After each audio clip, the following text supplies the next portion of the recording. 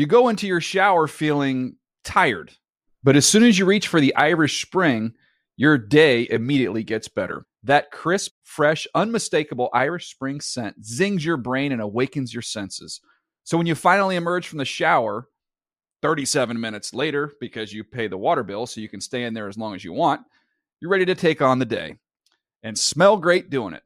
Irish Spring Body Wash and Bar Soap. Fresh, green, Irish. Shop now at a store near you. This is Amy Brown from 4 Things with Amy Brown. Today, healthier is happening at CVS Health in more ways than you've ever seen.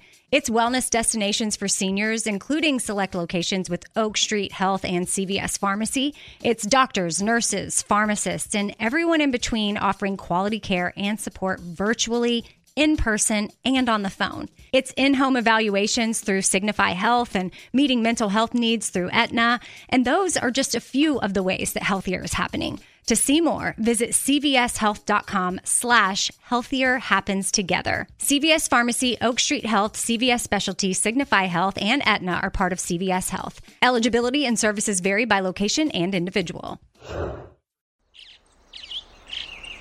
Getting ready to take on spring? Make your first move with the reliable performance and power of Steel battery tools. From hedge trimmers and mowers to string trimmers and more, right now you can save $50 on select battery tool sets. Real Steel. Offer valid on select AK system sets through June 16, 2024. See participating retailer for details.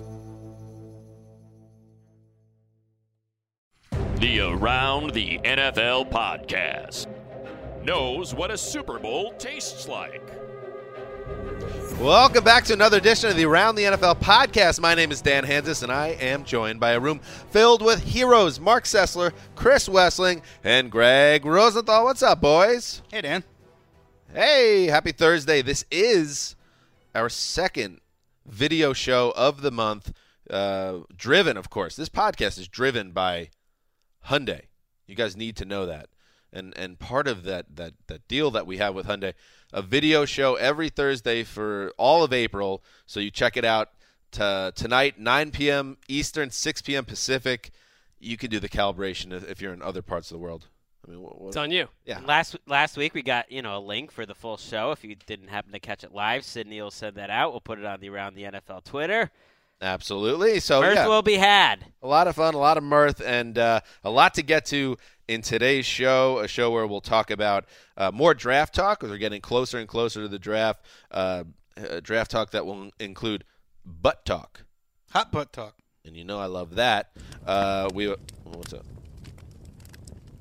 Oh, no, you're not looking forward to that, Greg. Disgusting as well. Yeah, Also known as Dan's favorite sound drop. It is among my favorite sounds in the world, is a roasting buttocks. Says a lot about you. Also, we're going to have a special guest come in live on Skype. So you'll hear it on the audio, but that's another reason to click into the video. The great Connor Orr, bringing back Are You Kidding Me, with a special accompaniment. That is exciting. But before we do any of that, there is some huge NFL news that came down probably about an hour before we began taping. So let's get into it. Let's start, Sid, doing some news. One of the great figures in the history of the NFL, Dan Rooney, who was the chairman of the Pittsburgh Steelers, passed away on Thursday at the age of 84. Rooney did it all in the league. He came up, the son, of course, of Art Rooney, born the year before the Steelers came into existence, and grew up around the team and became one of the influential figures, Wes, both in terms of leading the Steelers to all their Super Bowl titles, 6 of them, but also in terms of the NFL, working with commissioners, the establishment of the Rooney Rule, which he spearheaded. Rooney is one of the big ones, one of the big names in the history of the game, and we lost him today at the age of 84. I think if you have a Mount Rushmore of the NFL, Dan Rooney's on there with Pete Rozelle, with George Halas, with Paul Brown, and maybe Lamar Hunt. If you've got 5 people, those are your handful of some of the most important people in the history of the NFL. And his career spans basically from the advent of the NFL as a popular sport. Before the 1958 title game, it was an afterthought. You cannot overstate how far above baseball was than every other sport in America, and since then football has become. But he started at a time, if you read Judy Batista's excellent retrospective on Dan Rooney, he started negotiating contracts with players when he was an accounting student in college in the 1950s. This is shortly after the Steelers were the Phil Pitts Steagles. They had to combine with the Eagles during World War II, and they were the Carpits. They had to combine with the Cardinals. This is how bleak it was in the NFL. And then now you go, 1969 is when he takes control of day-to-day operations with the Steelers. They have been in the league for about 35 years, one playoff appearance, no wins. They were the least successful organization in the NFL. Since he took control in 1969, they are the most successful organization in the NFL, 7 Super Bowls, only 3 head coaches in nearly 50 years, and they are the model NFL franchise. And if you were to add a 5th to that Mount Rushmore, it could be Art Rooney, who was an iconic figure when we first watched football. Absolutely. The thing that stands out for me is when you look at the Steelers, they're in a division where if you aren't a consistent team, you're dust. And the coaching hiring, the ability to find a coach, 3 of them, in a time where other teams have 20 of them, and to get success out of all of them, to stick by them, and the results speak for themselves. It is one of the most consistent. Some of these teams are not, they can be owned by a family, but they don't operate as a family-run business. The Steelers have always been a family-run business, and this is a renaissance man. Ambassador to Ireland, did all sorts of stuff. The guy never stopped learning, doing new things, breaking new boundaries. People think of the Steelers as a great organization, like that's one of the model organizations in terms of stability, in terms of doing things the right way. And for the most part, I think they're thinking of Dan Rooney. Now, the chief, his dad, Art Rooney, the original Art Rooney, not his son, Art Rooney, the second who runs the team now, he bought the team, but I think he created the team. When you look at the history of the Steelers, even the chief would have said that Dan was kind of the pivotal figure. If you wanted to, read anything on it, there's a book called About 3 Bricks Shy of a Load, which I've recommended on this podcast before. But it's a great portrait of the football in the 70s and Dan Rooney. And if you think about it, like you said, he took over in 69. The first big decision he made as essentially the guy running the team was hiring Chuck Noll. Interesting side point. He hired Chuck Noll because Joe Paterno turned him down. So who knows? That is a strange door that could have gone on. It is. And his father was leaning towards other individuals, and it was Dan Rooney basically saying, you have to hire this guy. And with Noll at the helm, they won 4 titles in the 70s. And then his father passed away, and the Steelers had up and down seasons in the 80s into the 90s. And then finally, I believe it was 17 years into or it could have been more, but it was around 20 years into his ownership or being on his own without his father, they won the Super Bowl against the Seahawks and then again against the Cardinals. So 6 in total, all with Rooney there. And I said at the top of this, we talked about how he was there from the very beginning. He was 5 years old, and he was being taken to Steelers training camp, and his dad wouldn't even watch him, so the players would be looking after him. Here's something Dan Rooney said in one of our great NFL Films vault about what it was like being a young kid following around his team. I would go on a lot of the trips, especially when I got a little bit older, maybe 10 years old, and I would go to away games, and we were on a train then. The players, you'd spend 8 hours with them, and I'd take my homework with them, and they'd help me do my homework, would talk to me and things like that, and I became very close to them. That carried on throughout his life. He was well known as a guy that did not treat his players as adversaries. He was known for going into the locker room after games and shaking hands with every one of his players. I mean, this guy was the real deal. I mean, he was a humanitarian within the walls of the NFL. I mean, he lived his entire life a couple blocks away from the stadium in the same, this is a, millionaire many times over, in the same 2-story house that he grew up in. That's crazy. He just walked to the facility. He never once moved in his whole life. And there's a quote from Mean Joe Green, who is the guy who introduced Dan Rooney when he was inducted into the Hall of Fame, and he said, Dan has always led with humility. When things go as planned, Dan is in the background. When things don't go as planned, he's in the forefront. I mean, he didn't. Judy mentioned he didn't have a bio in the team media guide because he didn't want attention. It's like he went to mass every day. He didn't have many luxuries, but he drove his own plane to the owner. Like, he had his own plane and he drove it. He flew it everywhere. It's like they don't make guys quite like so that. Not exactly a millennial. I mean, honestly, we're like these guys in the NFL is one way to watch this happen.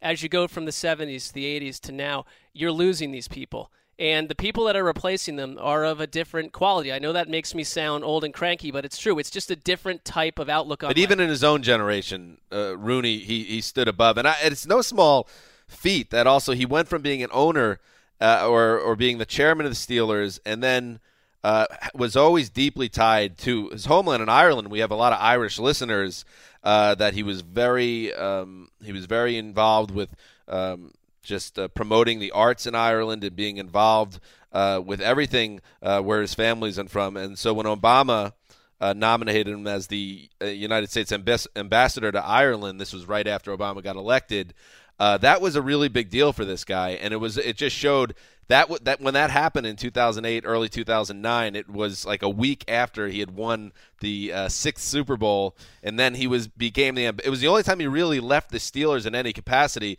when he was serving that, and he visited every county in the entire country of Ireland, which no other ambassador had done. So even in that job, he did it better and with a touch of class that maybe past people in that role didn't quite handle that way. And again, at an age when other people are shutting it down. This guy in his 70s goes and does something that other people would have tried to do early in their life, and then you just shut it down in your 60s and 70s. The guy never stopped. His ultimate legacy may be the Rooney Rule when we look back a half a century from now. And before that, even in the late 1960s, he hired Bill Nunn, who was the first, I believe, full-time black scout. And the Steelers dynasty was built upon Dan Rooney and Bill Nunn and I believe, was it Art Rooney? Dipping into the historically black colleges. And two of the greatest 5 drafts in NFL history are the Steelers in that time period, where they drafted these stars from the historically black colleges before the other NFL teams were willing to do that. And his type of leadership is what helped build the NFL in terms of, and this is where I think the ownership has changed to some degree, where he really did have that broad sort of let's do what's right for the NFL instead of always being worried about our team. He was quoted in Judy's piece, "Our business is the game. We're not in this thing to make all the money in the world. I think some other teams still do things our way, but on this, we might be the last guy on the mountain." Now, that was a decade ago. That's a great quote. And he really was kind of the last guy on the mountain. And what struck me, just reading all the tweets and everything about is all the Pittsburgh television stations, all 3 stations immediately went into breaking live coverage in the city of Pittsburgh. Now, how many other people, much less NFL owners, like Robert Kraft has won a lot of Super Bowls. It's like this is a sort of a different level of someone that's a true royalty and legend in the city of Pittsburgh. Look at it this way. How many cities have a monumental figure like that? Right. I grew up in Cincinnati, and I can't think of who they would break in for all the stations to say this guy died. I can't think of one guy who would be that monumental of a figure. And I look at Steve Bisciotti, the Ravens owner. Out of all the tributes that I heard, this was the most fitting. He called Dan Rooney the conscience of the NFL. And he absolutely was. As Mark said, he did things a different way. As Greg said, that quote, "We might be the last guy on the mountain." He had morals and values that he clung to when the world was getting too fast and money was becoming everything. He was the one who took everyone aside and said, "Let's think about what we're doing." There's a memorable story where during some type of conversation about commerce where he sent to the league office an NFL jersey covered in patches of corporations to make the point. And he, back to the money thing, and I'm sure he's a tremendously rich man despite the fact that he lived in that modest home, he said he never did anything in his life for money. And just the way that they kept it in the Rooney family. I mean, there's a lot of crazy stories. At one point, he had to fire his brother, who was running the personnel department in the middle of the 70s. I mean, it was not always a clean scenario. Yeah. That is the story. And even I believe it was I want to say the late 90s, at one point they had to sell most of the interest in the team because they didn't have the money to do it. And, they split it among the 5 brothers. And in the end, all the other 4 brothers just sold their interest. And Dan Rooney was the last man standing. So Dan Rooney, dead at the age of 84, an all-time figure. A life well lived, universally beloved and respected. Let's move on to other NFL news, and we'll talk about Marshawn Lynch, who has been dancing with the Raiders for a couple weeks now, and now we seem to be heading towards something final. NFL Network insider Ian Rappaport reported Thursday that the Seahawks and Raiders are expected to work out a trade for the running back, but first Lynch must rework his current deal that he signed before that retirement last year. Per Rappaport, Lynch's agents have permission from Seattle to talk to Oakland about adjusting the deal. If a new contract is struck, then they will move on to talking the compensation. Lynch signed a 3-year, $31 million contract in 2015, pays out $9 million in 2017 if he came out of retirement. Soon to be 31, Mark. Looks like it's going to happen. I think it's definitely about to happen, and good for Seattle for trying to get something out of it, even if it's very little. I mean, a couple weeks ago, I was like, Seattle might just do the nice thing and let him go. Well, we found out this offseason, if anything, teams are not into doing the nice thing. The Cowboys weren't into doing the nice thing with Roma when they thought it would happen. And the same with Seattle. Get value out of this. This is a player, if he's still going to contribute, if it's not going to be on Seattle, get something in return, if anything, if you're going to get anything. The bottom line here is, barring a major upset, he'll be on the Raiders, and then the Raiders can enter the draft without knowing they need an early round running back. They might still draft a power back in the later rounds to eventually replace him, but that shouldn't have to be a priority entering the draft. I mean, we've talked about it on the show. It's such an X factor of how good he'll be. Like, if he came back and he was 2014 Marshawn Lynch, that wouldn't shock me.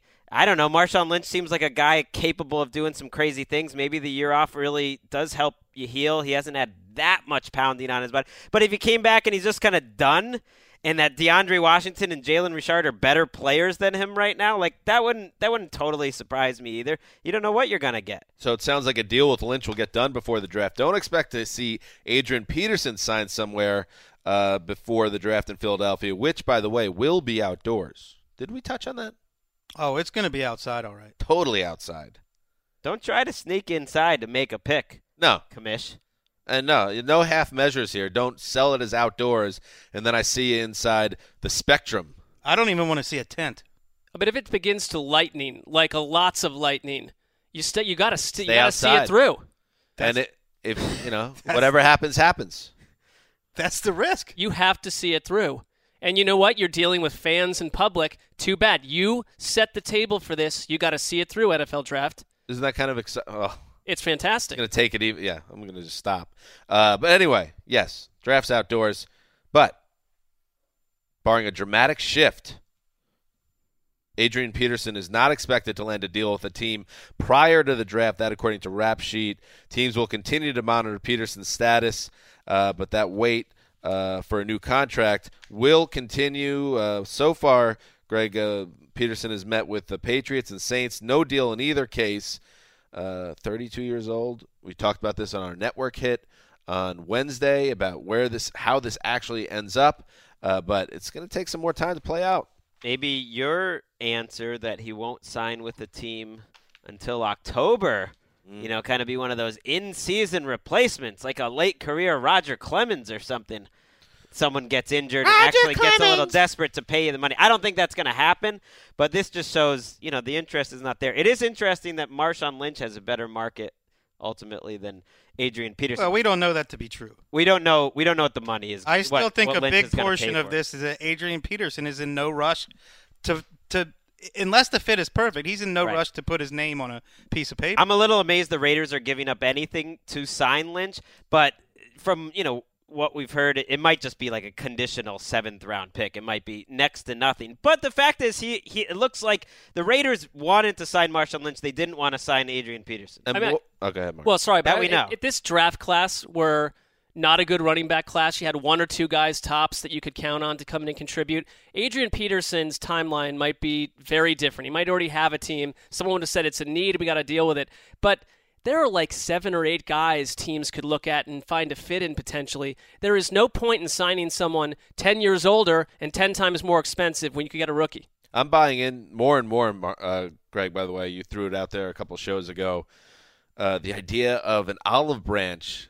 Another big difference between the Lynch and Peterson situation is the Raiders making the move to Vegas and Marshawn Lynch being the Oakland son, and the idea of him coming to the Raiders and adding even more juice to a season where if you're a Raider fan that did not say, oh, screw these guys, I'm not following them, this gives you even more excitement, so it kind of helps them on that front, the PR front. I mean, even from our front as fans, Marshawn Lynch and Oakland, throw them on the first, Sunday night game of the year or something. Like, what if they're actually in the mix at the end of the season? Marshawn Lynch trying to get that team a Super Bowl before they leave.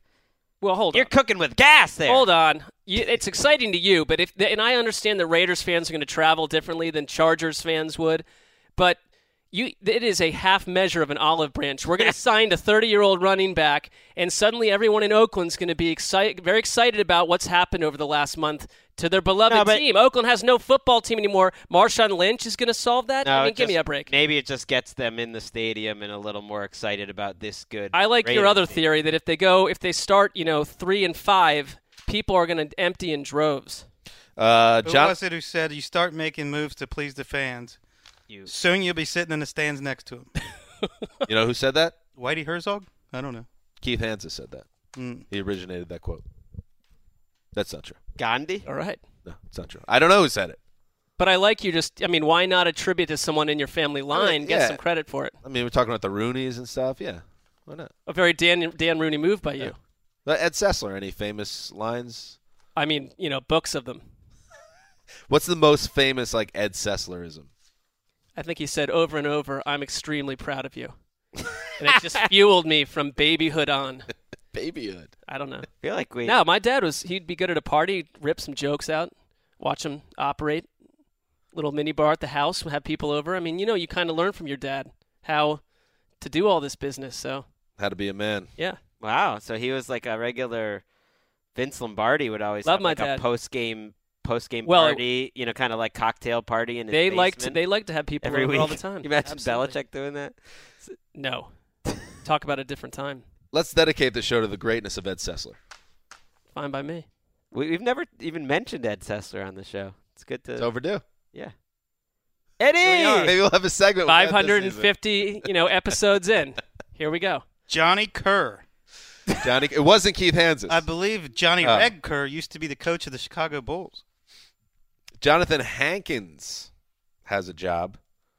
The former Giants defensive tackle has agreed to terms with the Colts on a 3-year deal worth up to $30 million, which is pretty good coin at this stage of the game. This according to Rap Sheet. The new pact includes $15.9 million guaranteed, $10.5 million in the first year. The Colts later confirmed the move. Wes, you like it?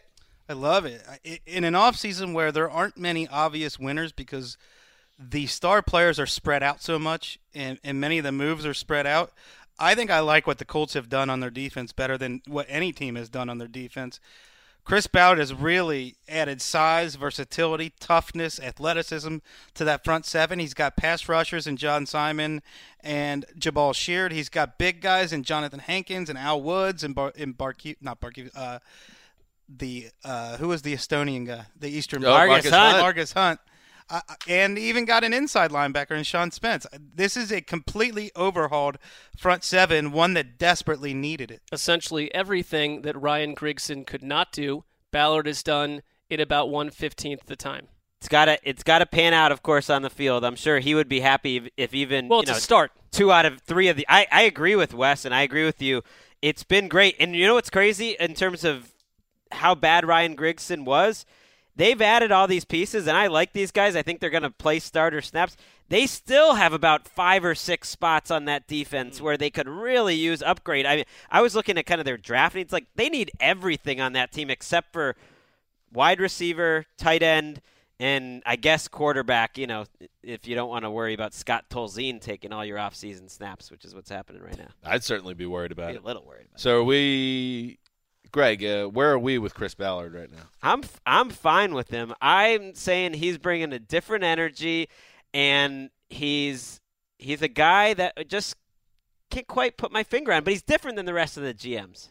Something going different on. Attitude. You two have Ballard. severe issues. I would suggest you address them. Why? What?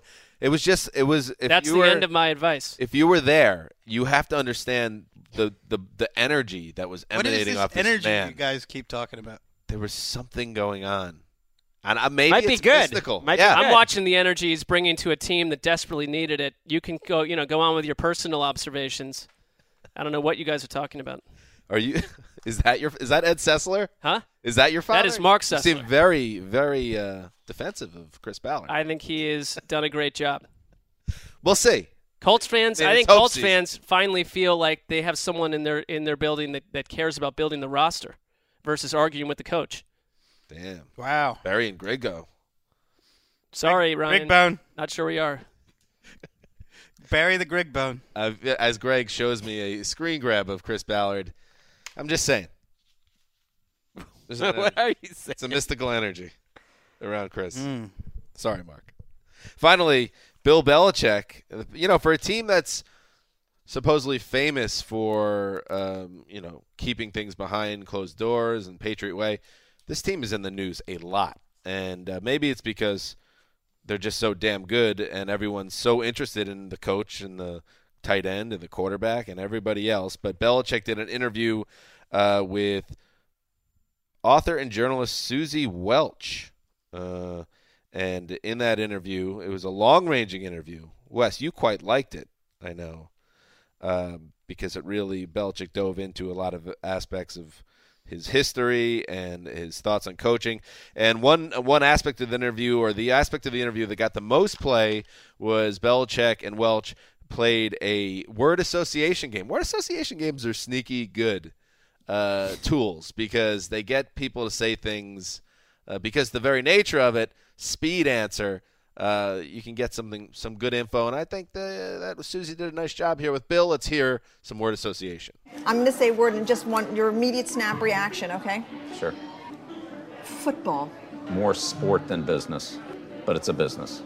But I respect the game for the game and for the sport. The media. It's how a team connects to its fans. Deflategate. Ridiculous. Aaron Hernandez. Tragedy. Heartbreaking. Yes. That'll be another word. Yeah. Winning. The goal. There's no medals for trying. This isn't like 8th grade where everybody gets a trophy. We're in a professional sport, and it's competitive to win. That's what we do. There you go. So there were many interesting tidbits in this article from Bill Belichick and his philosophy on coaching, the lessons he's learned. The one I found most interesting was the lesson he learned that you count on your most dependable players, not your most talented players. And I think when you try to figure out his philosophy of roster building, why he jettisons some guys in their prime, why he gets rid of a Jamie Collins and keeps a Dante Hightower, Jamie Collins is more talented than Dante Hightower. He's found Hightower to be more dependable. And it's not just those two as an example. There are many examples where he leans on, he even points out, look, Tom Brady's not the most talented guy in the world. But find a more dependable quarterback than Tom Brady in NFL history. Yeah, people were trying to push that today, that the Brady, they try to isolate that quote and say that Belichick said that Brady wasn't the most athletic. What was the exact wording? It wasn't the most athletic player, or wasn't a very athletic player. But what he's saying, everybody knows, if you know the game, that Brady started a certain way and through hard work and preparation and just mastering the position became something totally different. Obviously, somebody that you can trust above anyone else, and that's why they've been together for 15 years. That audio, by the way, and video, if you're watching our show, was courtesy of CNBC. Is he like a big Susie Welch fan? I mean, he really kind of opened up for her. He was. Was that at a Buffalo Wild Wings or something? It was kind of one of those restaurants where the license plates were under the glass. It's like, what are we taking Bill there? Was that a real crowd behind them, or a piped-in crowd? I can't. That even was tell. it was a real that sounded like there. actual it was like background noise in the middle of like a bar and grill. I'm just saying, get a nice restaurant reservation say I have the head coach of the New England Patriots. Do you think we can get like a private booth area to conduct this? And I'm sure the restaurant would go, yeah. Yeah, we would. Yeah. But instead they go to the Buffalo Wildwood Wings on the we don't know that it was that. Have you been in a Buffalo Wild Wings lately? Not in a while. Yeah. It's like they're at the Bubba Gump on the Santa Monica Pier. It's like, let's go to a nicer place. That's all. I hear that. That's what's happening in the news. We forgot one thing. Just the tone of his voice, by the way, when he says ridiculous after Deflategate. That's Bill Belichick right there. He's like, ridiculous. Contain yourself. Wait, sorry, Wes. Yes. The dates have been announced for the Tybee Island Super Bowl. Oh, Wes, I did not forget. Oh, okay. It was so important, Wes, that I've broken it out of news.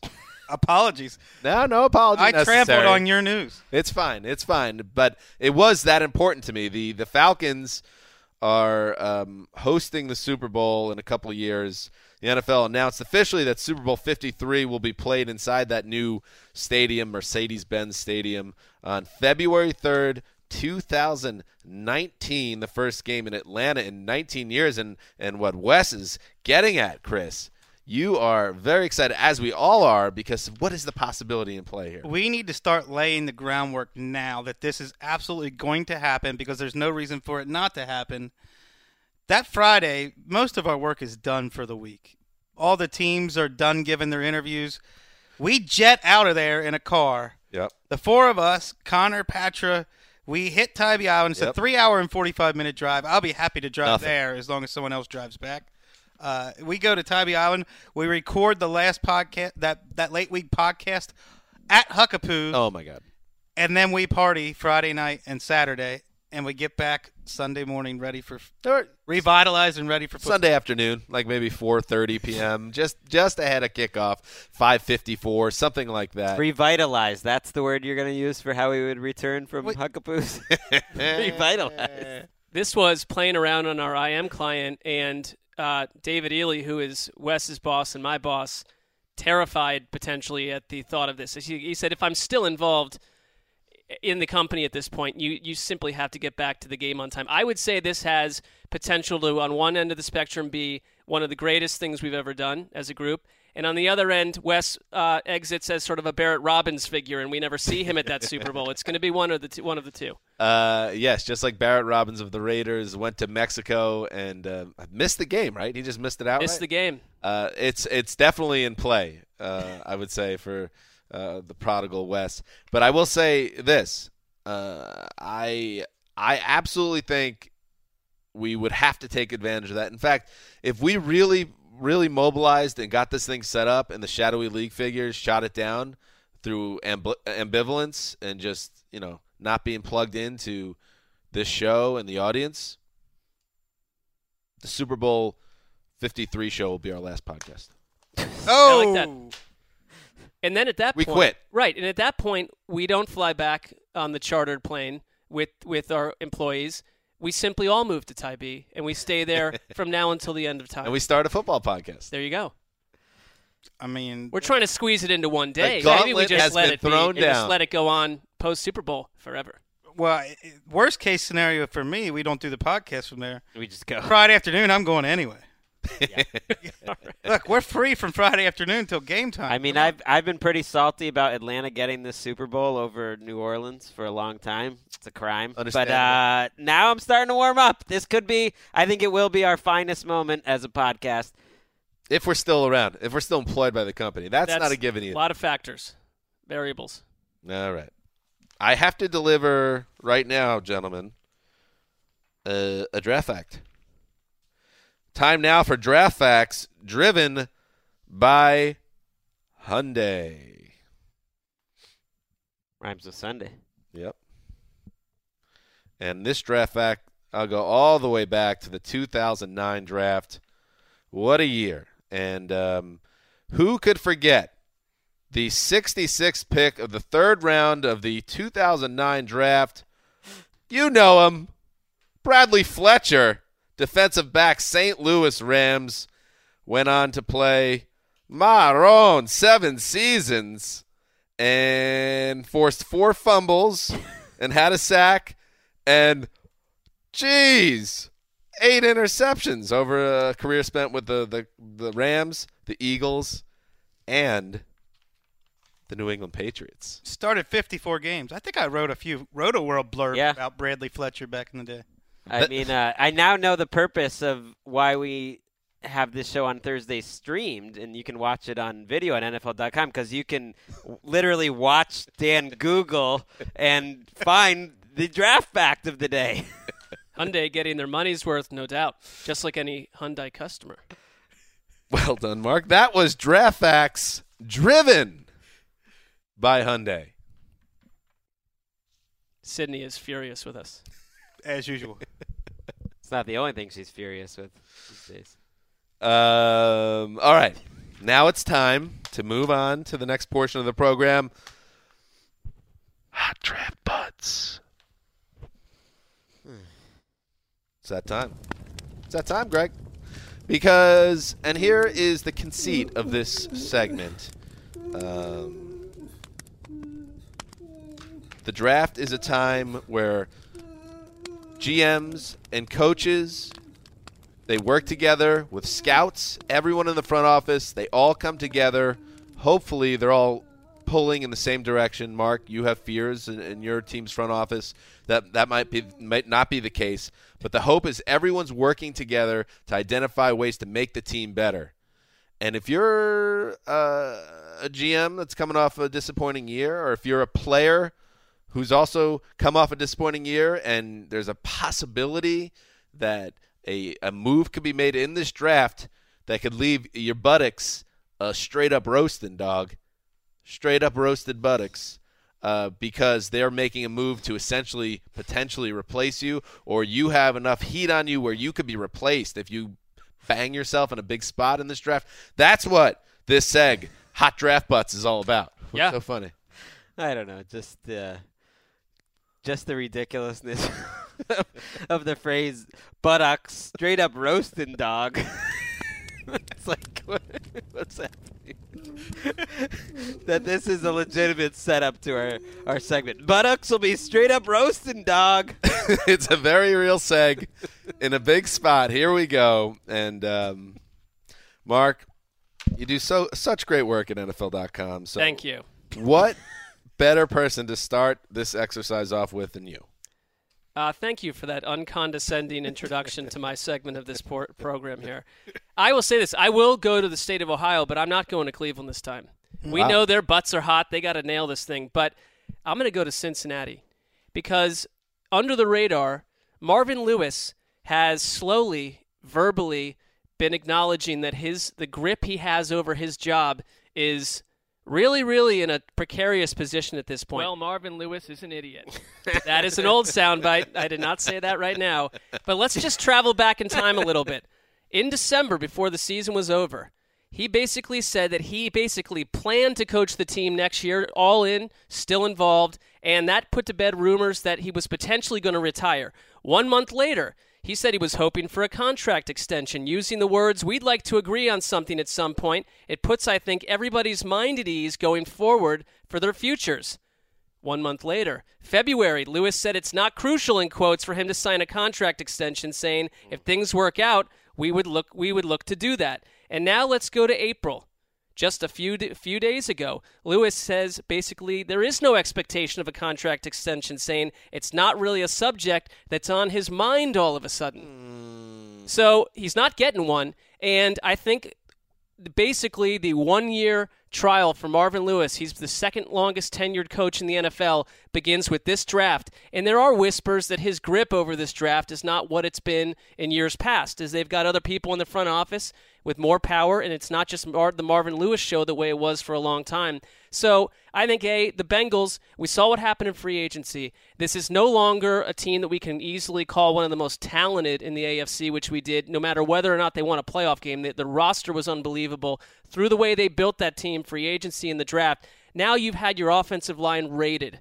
Your quarterback got killed last year behind a bad offensive line. You now lost your right guard and your starting left tackle. You got complete question marks filling in. So you got to try to find offensive line help in a draft that could be one of the worst offensive line drafts, and they're saying 15 years. So that's a problem. And on top of it, you have other holes. So It's a huge mountain to climb for Marvin Lewis, and you got to wonder if he's going to get out of this. His butt it's hot. The position I have taken on this for a long time, and will continue to be my position, is that his relationship with the Bengals ends when he wants it to end, not when the Bengals want it to end.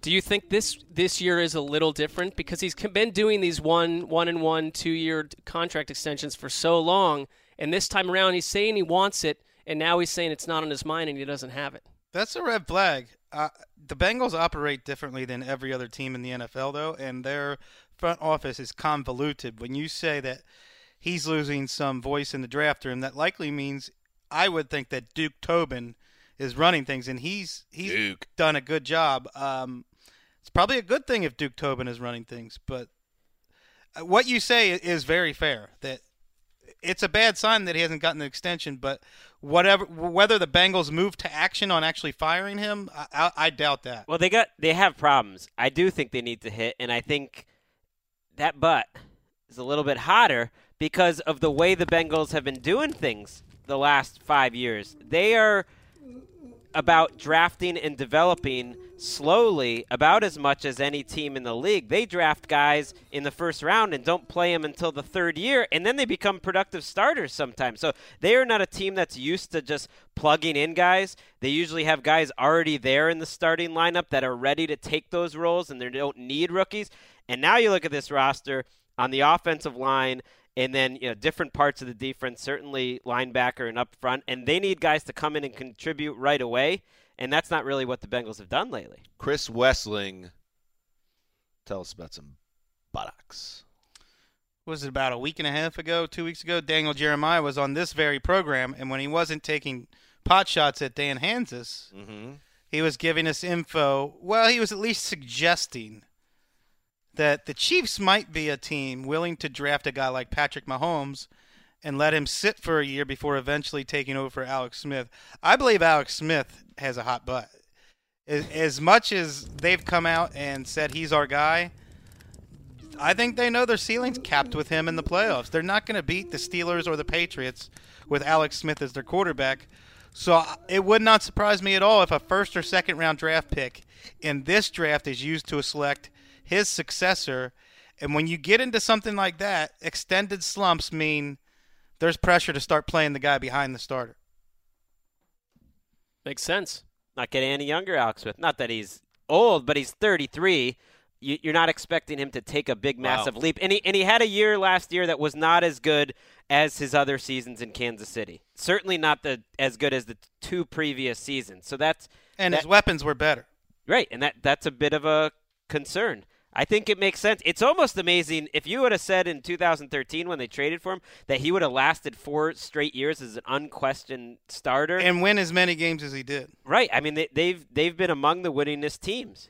I mean, he's had a really strange career, obviously, and when he went to the Chiefs, remember, he was playing extremely well before he got hurt in his last year in San Francisco and then got wiped away by Colin Kaepernick's rise. The Niners were, I'm just looking at it now, 19-5 in his 2 seasons before he got traded. So I guess I'm not that surprised that he started there for 4 years because he's always been a proficient quarterback, and they just yesterday on NFL Network, they played that heartbreaking Chiefs loss to the Colts. I think it was 45-44 in the playoffs a couple years ago where Smith played out of his mind in that game. But obviously that is not the Alex Smith that you're getting week to week in the regular season, and I totally get it. And Wes, I think it's a great name to bring up because if you're going into this will be his 4th year or 5th? This will be his fifth. This will be his 5th. I mean, it's kind of sit or get off the pot time. Even if you have been a proficient starter, they need to decide if this guy's a Super Bowl guy. Well, and to your point, Wes, like when we talk about, the messaging now is we're going to draft someone to groom for 1, 2, maybe even 3 years before they become a starter. That just does not exist anymore. Remember Ryan Tannehill, the redshirt year? Blake Bortles, the redshirt year? It is April nonsense when those words are being used. If Alex Smith comes out and the Chiefs, who have high expectations, are not getting the job done, someone like Patrick Mahomes, the fans are going to go nuts to want to see someone like that. All right. Moving on. All right. So Blake Bortles, that's a hot butt. That guy's, his buns are on fire. It's a hot hiney. And you know why?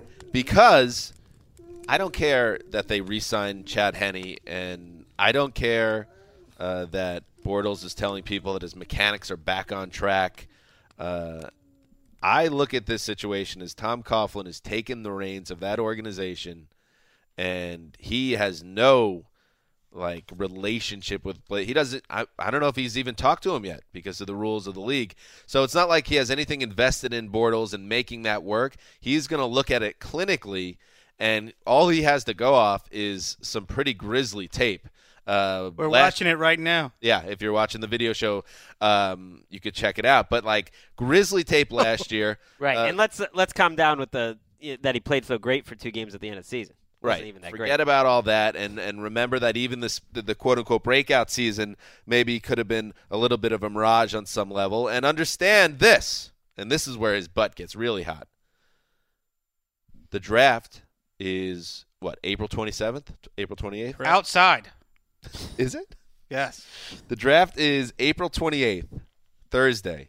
April 27th through the 29th. All right, April 27th. In Philadelphia. To the 29th. Outdoors! Outdoors. No roof. We did say before the show Wes doesn't have bits. I mean, this is a bit. He's got a bit. This is a big-time bit.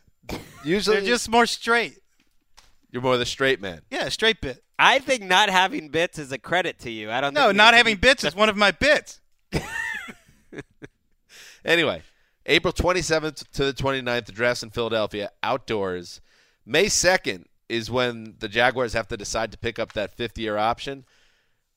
He'll know by April 28th whether that option will definitely not be picked up. He won't know for sure if it will be, but if they go and Tom Coughlin identifies a guy he likes, I absolutely think the Jaguars are in play to take one of these quarterbacks. Probably can't have a newcomer come in and steal the show. I disagree. In this case, you can. Yeah, I think there's a very real chance that a newcomer could come in and steal the show, and Blake Bortles should be very nervous. Wouldn't you say is far more likely to happen at the top of the 2nd round than the number, 4 overall pick? Absolutely. Yes. Okay. Yeah, I agree with that. And they've had guys like Deshaun Watson in there for visits.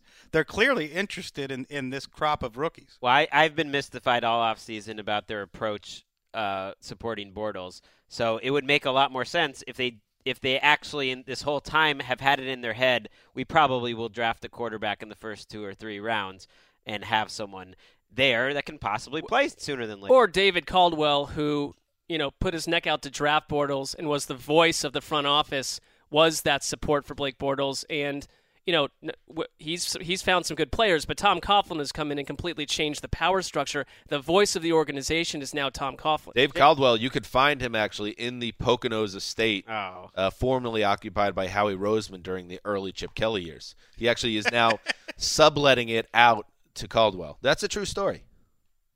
What are the chances? I mean, no one's gotten more of a pass from the media in general than the Jaguars. I was looking at probably because of the Jacksonville Jaguars. I get it, but the most, I looked at the most wins and losses over the last 5 years. The Jaguars have more losses than the Browns. They are the worst team, and the Jaguars are 10 losses clear of even the 3rd worst team. So the Jaguars and the Browns were the 2 worst by a long shot, and you don't really think of them.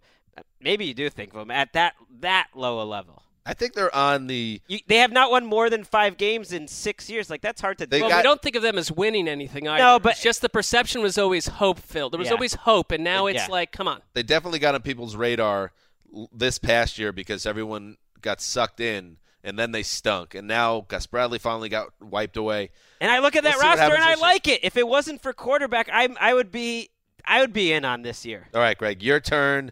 Talk about some butt. Well, this is a surprising one to suddenly be feeling the flame. Out of nowhere, some whispers about Carlos Hyde in San Francisco could be worried about a number 2 overall draft pick, perhaps Leonard Fournette landing there. Who knows if they trade down? Who knows if they take a running back later in the draft? Multiple reports, and granted, these are from draft analysts. Not always the most trustworthy reports in the world, but some reports that they were ready to move on from Carlos Hyde. And more interesting to me is the fact that John Lynch, their general manager, was asked about that report, and he just kind of talked around it. I mean, he said they're hopeful that he can fit in the offense, but particularly when there's a new regime, they want to kind of see it. You're not sure if the skill set's going to translate, which I think reading between the line is that they're not too sure about Carlos Hyde, and I think they're a team that's going to want to really focus on running the football and get a running back or a couple running backs that fits what Kyle Shanahan wants to do, and maybe Carlos Hyde is not that guy. This one does not pass my smell test for several reasons. First of all, a roster this week cannot afford to spend the number 2 overall pick on a running back. Second of all, Kyle Shanahan came out in early March and already named Carlos Hyde the starter. Well, there's no one else on the roster. Said when he watched the tape, he's the guy who stood out. He also said people overrate too much what the scheme is. That if you're a good running back, you can run in any scheme. And third, when I watched all of Colin Kaepernick's games, Carlos Hyde jumped off the film. He was their best offensive player by a long shot. This guy's too talented to give up on. When I hear John Lynch say those things, he's talking about motivation. He's trying to motivate Carlos Hyde. Stay on the field. Seems like the wrong guy to pick on outside of the motivation side on that roster. There's just not that much talent. And he did play some good games. And also, what is number 2 back? But what is his number 1 criticism of Carlos Hyde? Doesn't stay on the field. Maybe that would be number 1. I would say on the field, what's the number 1 criticism? Not involved in the pass. Like, is a guy that loves to bounce it outside all the time. I mean, they killed him. Like, just hit the hole. Stop trying to make a big play all the time. I mean, he is an incredible running back to watch in terms of his skill and the way to make people miss it. His size is unbelievable. He has so much talent, and I think that's why he pops off the tape. But I think the coaches get driven a little crazy that he just won't just take the hole you're given, and that is the opposite of what Kyle Shanahan looks for in a running back. He wants someone like Tevin Coleman that might not have much wiggle but just kind of goes. All I'd say is he hasn't even coached him. He hasn't even had a chance to coach him. He's not give it a month. Sure. Give it some time. I mean, Shanahan has done a great job with running backs who were not as successful before he found them. He could plug a guy in off the street and have him run for 1,000 yards. I just think I get where you're coming from. And if they draft someone, and if they draft a running back at number 2, then I think then lays the foundation. That's what we're doing here. The hot but I just don't think that at this point we're getting rid of Carlos Hyde on the 49ers. Greg, there's some good points are made. Let's see. Do you still feel as strongly as you did 4 minutes ago? I mean, I know. Wes made some good points. Mark made some good points. Well, that was you don't even believe in the second part of your statement. I don't know what. Good for you!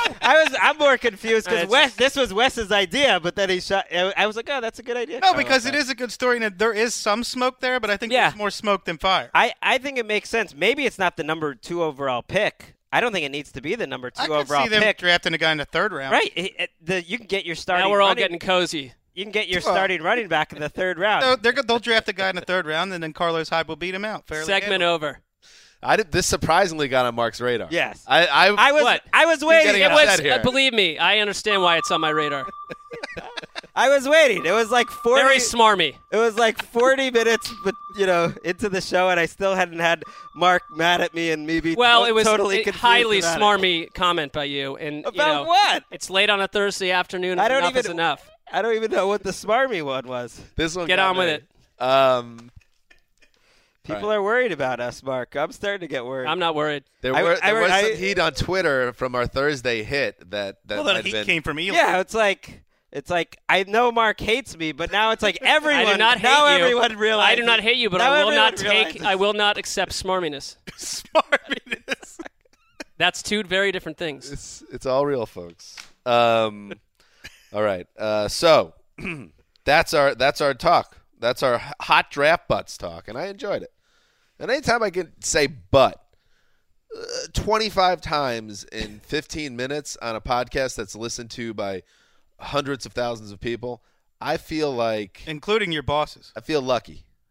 We know that you like that aspect. You're cheating life. Cheating life. All right. Here we go.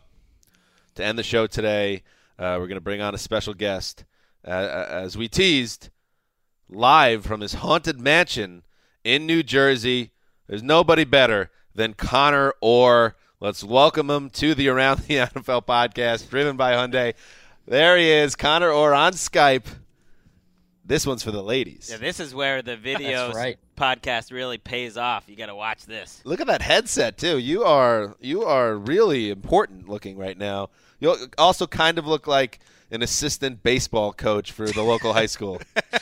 Yeah, that's what I'm going for, like out of work umpire. That's the that's kind of my thing right now. All right, so Connor reached out to me earlier this week, as he's wont to do, and said, hey, or are you kidding me? It's time to bring it back because I have something that's really grinding my gears. And if you're not familiar with Or Are You Kidding Me, it is the platform for Connor Orr, one of our gifted writers for NFL.com, to let people know what's going on in his mind, something that he's seeing out there in the pop monoculture, and you want to take it down a notch is typically how this goes. Is that correct? Yeah, I would say you're nailing it. Yeah. All right. So today's topic is going to be Tony Romo and his issue or his decision to travel with the Mavs to their final regular season game. That got on Connor's grid. And I will tell you this, Connor, because it's so special, because we're on a video show, because it is a juicy topic, we got to bring back an old friend. He's from the second floor. He works in product. His name is Patrick Kagongo. Oh, yeah. Come on in, Kagongo. Welcome back to the Around the NFL podcast. He brought his axe. I don't know the model. What is it? It is a Fender Jazzmaster. A Fender Jazzmaster. And what he's going to do? That's what he's going to do.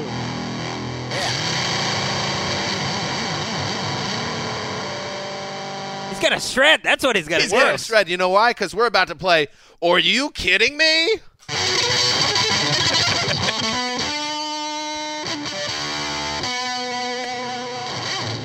What are we doing? Yeah. All right. Connor, let's go. All right, so I think that this has been woefully misrepresented in the media this week, but I was watching Good Morning Football this morning, and they were talking about Shameless product plug.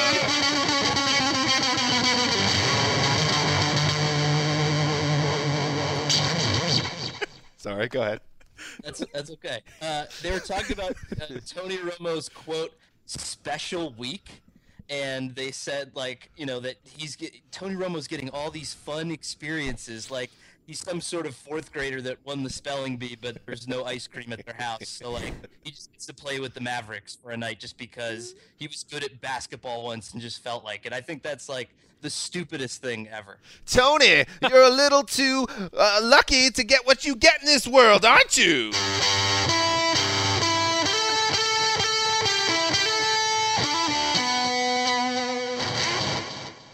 I could do better than that. Keep going, Connor. Like, he's already decided, okay, like, I'm just going to be a broadcaster and then kick this other guy out who's been doing this for 30 years. And now they're like, oh, well, I vaguely like golf, too, so let's put him on the Masters because that seems important. Like, you know, my hometown right now is hiring a building inspector. So, like, Tony's been in buildings. Like, why don't we just, you know, why don't we do that? I think this is like, for the caliber of player he was, like Lofa Tatupu retired 5 years ago, but maybe he wanted to drive Tony Stewart's car at the Indy 500. Let's let him do that. Like, we'll check with him and make sure that that's something that he didn't want to do first. You know? It's Tony's world. We're just living in it, and that ain't fair.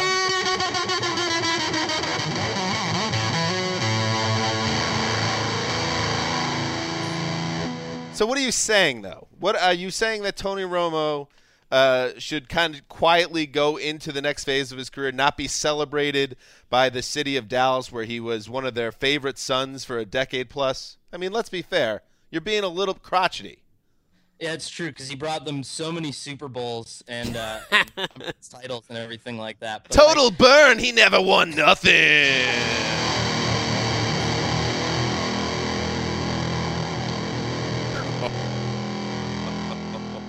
That was dark. That was so dark.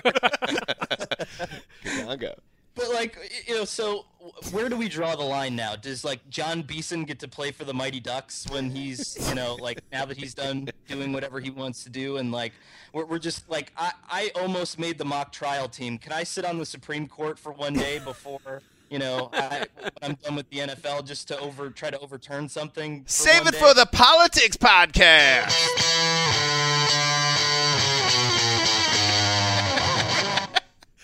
So your point is that Tony Romo just wasn't enough of a legend to be able to kind of pick and choose whatever he wants to do in this dream week.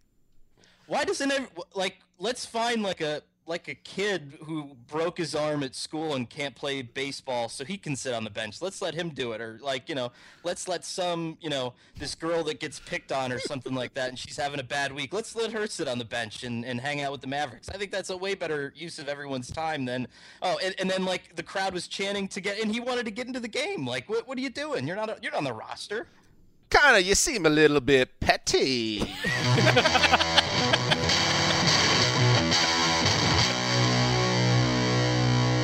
My counterpoint, Connor, because we did write about this on the end around, that people take everything so seriously, and anybody that got their britches in a bunch about their MeUndies in a bunch about this idea that Tony Romo can't sit at the end of the bench and get loud ovation from the people of Dallas for a one-off thing where it will be forgotten, but everyone that was there enjoyed it and it got some good pub and moved some merch. I mean, there are so many worse things to get upset about, and you choose Tony Romo. I don't understand. This is going to be the start of one of the dumbest traditions in sports history. That's fair. And like when Drew Brees retires, he's going to get to play for the Pelicans. And then when Eli Manning retires, let's let him back clean up in the Yankees one night since they're out of the playoffs. Like, poor Yankees. Yeah, it's such a shameless way to push merchandise. And how many sheep went in there and bought jerseys that thing sold out in the first quarter. That's so ridiculous. You've all been fooled. Is there anything else you would like to add, Connor? Or are you kidding me?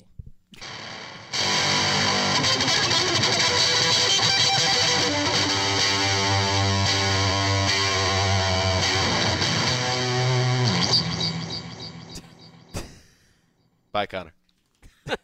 Thanks, Connor. Love you, buddy. See you, Connor. Love you, pal. See ya. Looking good. Look at him. Thank you. Love that guy. Patrick, thank you so much for all you've done. Maybe give us can you play us out again like you did last time? Yeah, put a little pressure on you. Not yet. I'll cue you up. We'll be back. We will be back on a Monday with another round of shows, 3 shows next week. Thank you to everyone listening. Remember, if you happen to be hearing this before 9 p.m. Eastern, 6 p.m. Pacific, check this show out, and also we'll send out a link so you can watch it at any time. That's it. So signing off, this is Dan Hanzus for A Quiet Storm, the mailman, the boss, Connor, or Are You Kidding Me, and New Money Behind the Glass. Till Monday. Take it away, Kagongo. Look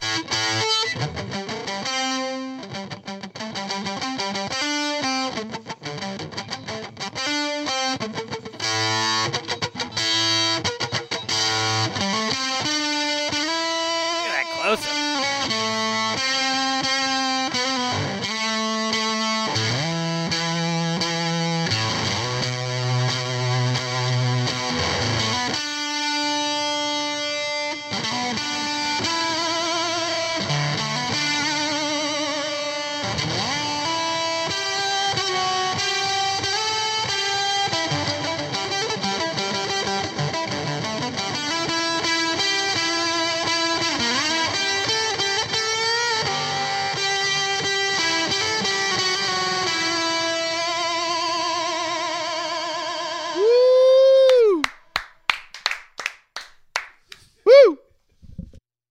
You go into your shower feeling tired, but as soon as you reach for the Irish Spring, your day immediately gets better. That crisp, fresh, unmistakable Irish Spring scent zings your brain and awakens your senses. So when you finally emerge from the shower, 37 minutes later, because you pay the water bill so you can stay in there as long as you want, you're ready to take on the day. And smell great doing it. Irish Spring Body Wash and Bar Soap. Fresh, green, Irish. Shop now at a store near you. Getting ready to take on spring? Make your first move with the reliable performance and power of Steel battery tools. From hedge trimmers and mowers to string trimmers and more, right now you can save $50 on select battery tool sets. Real Steel.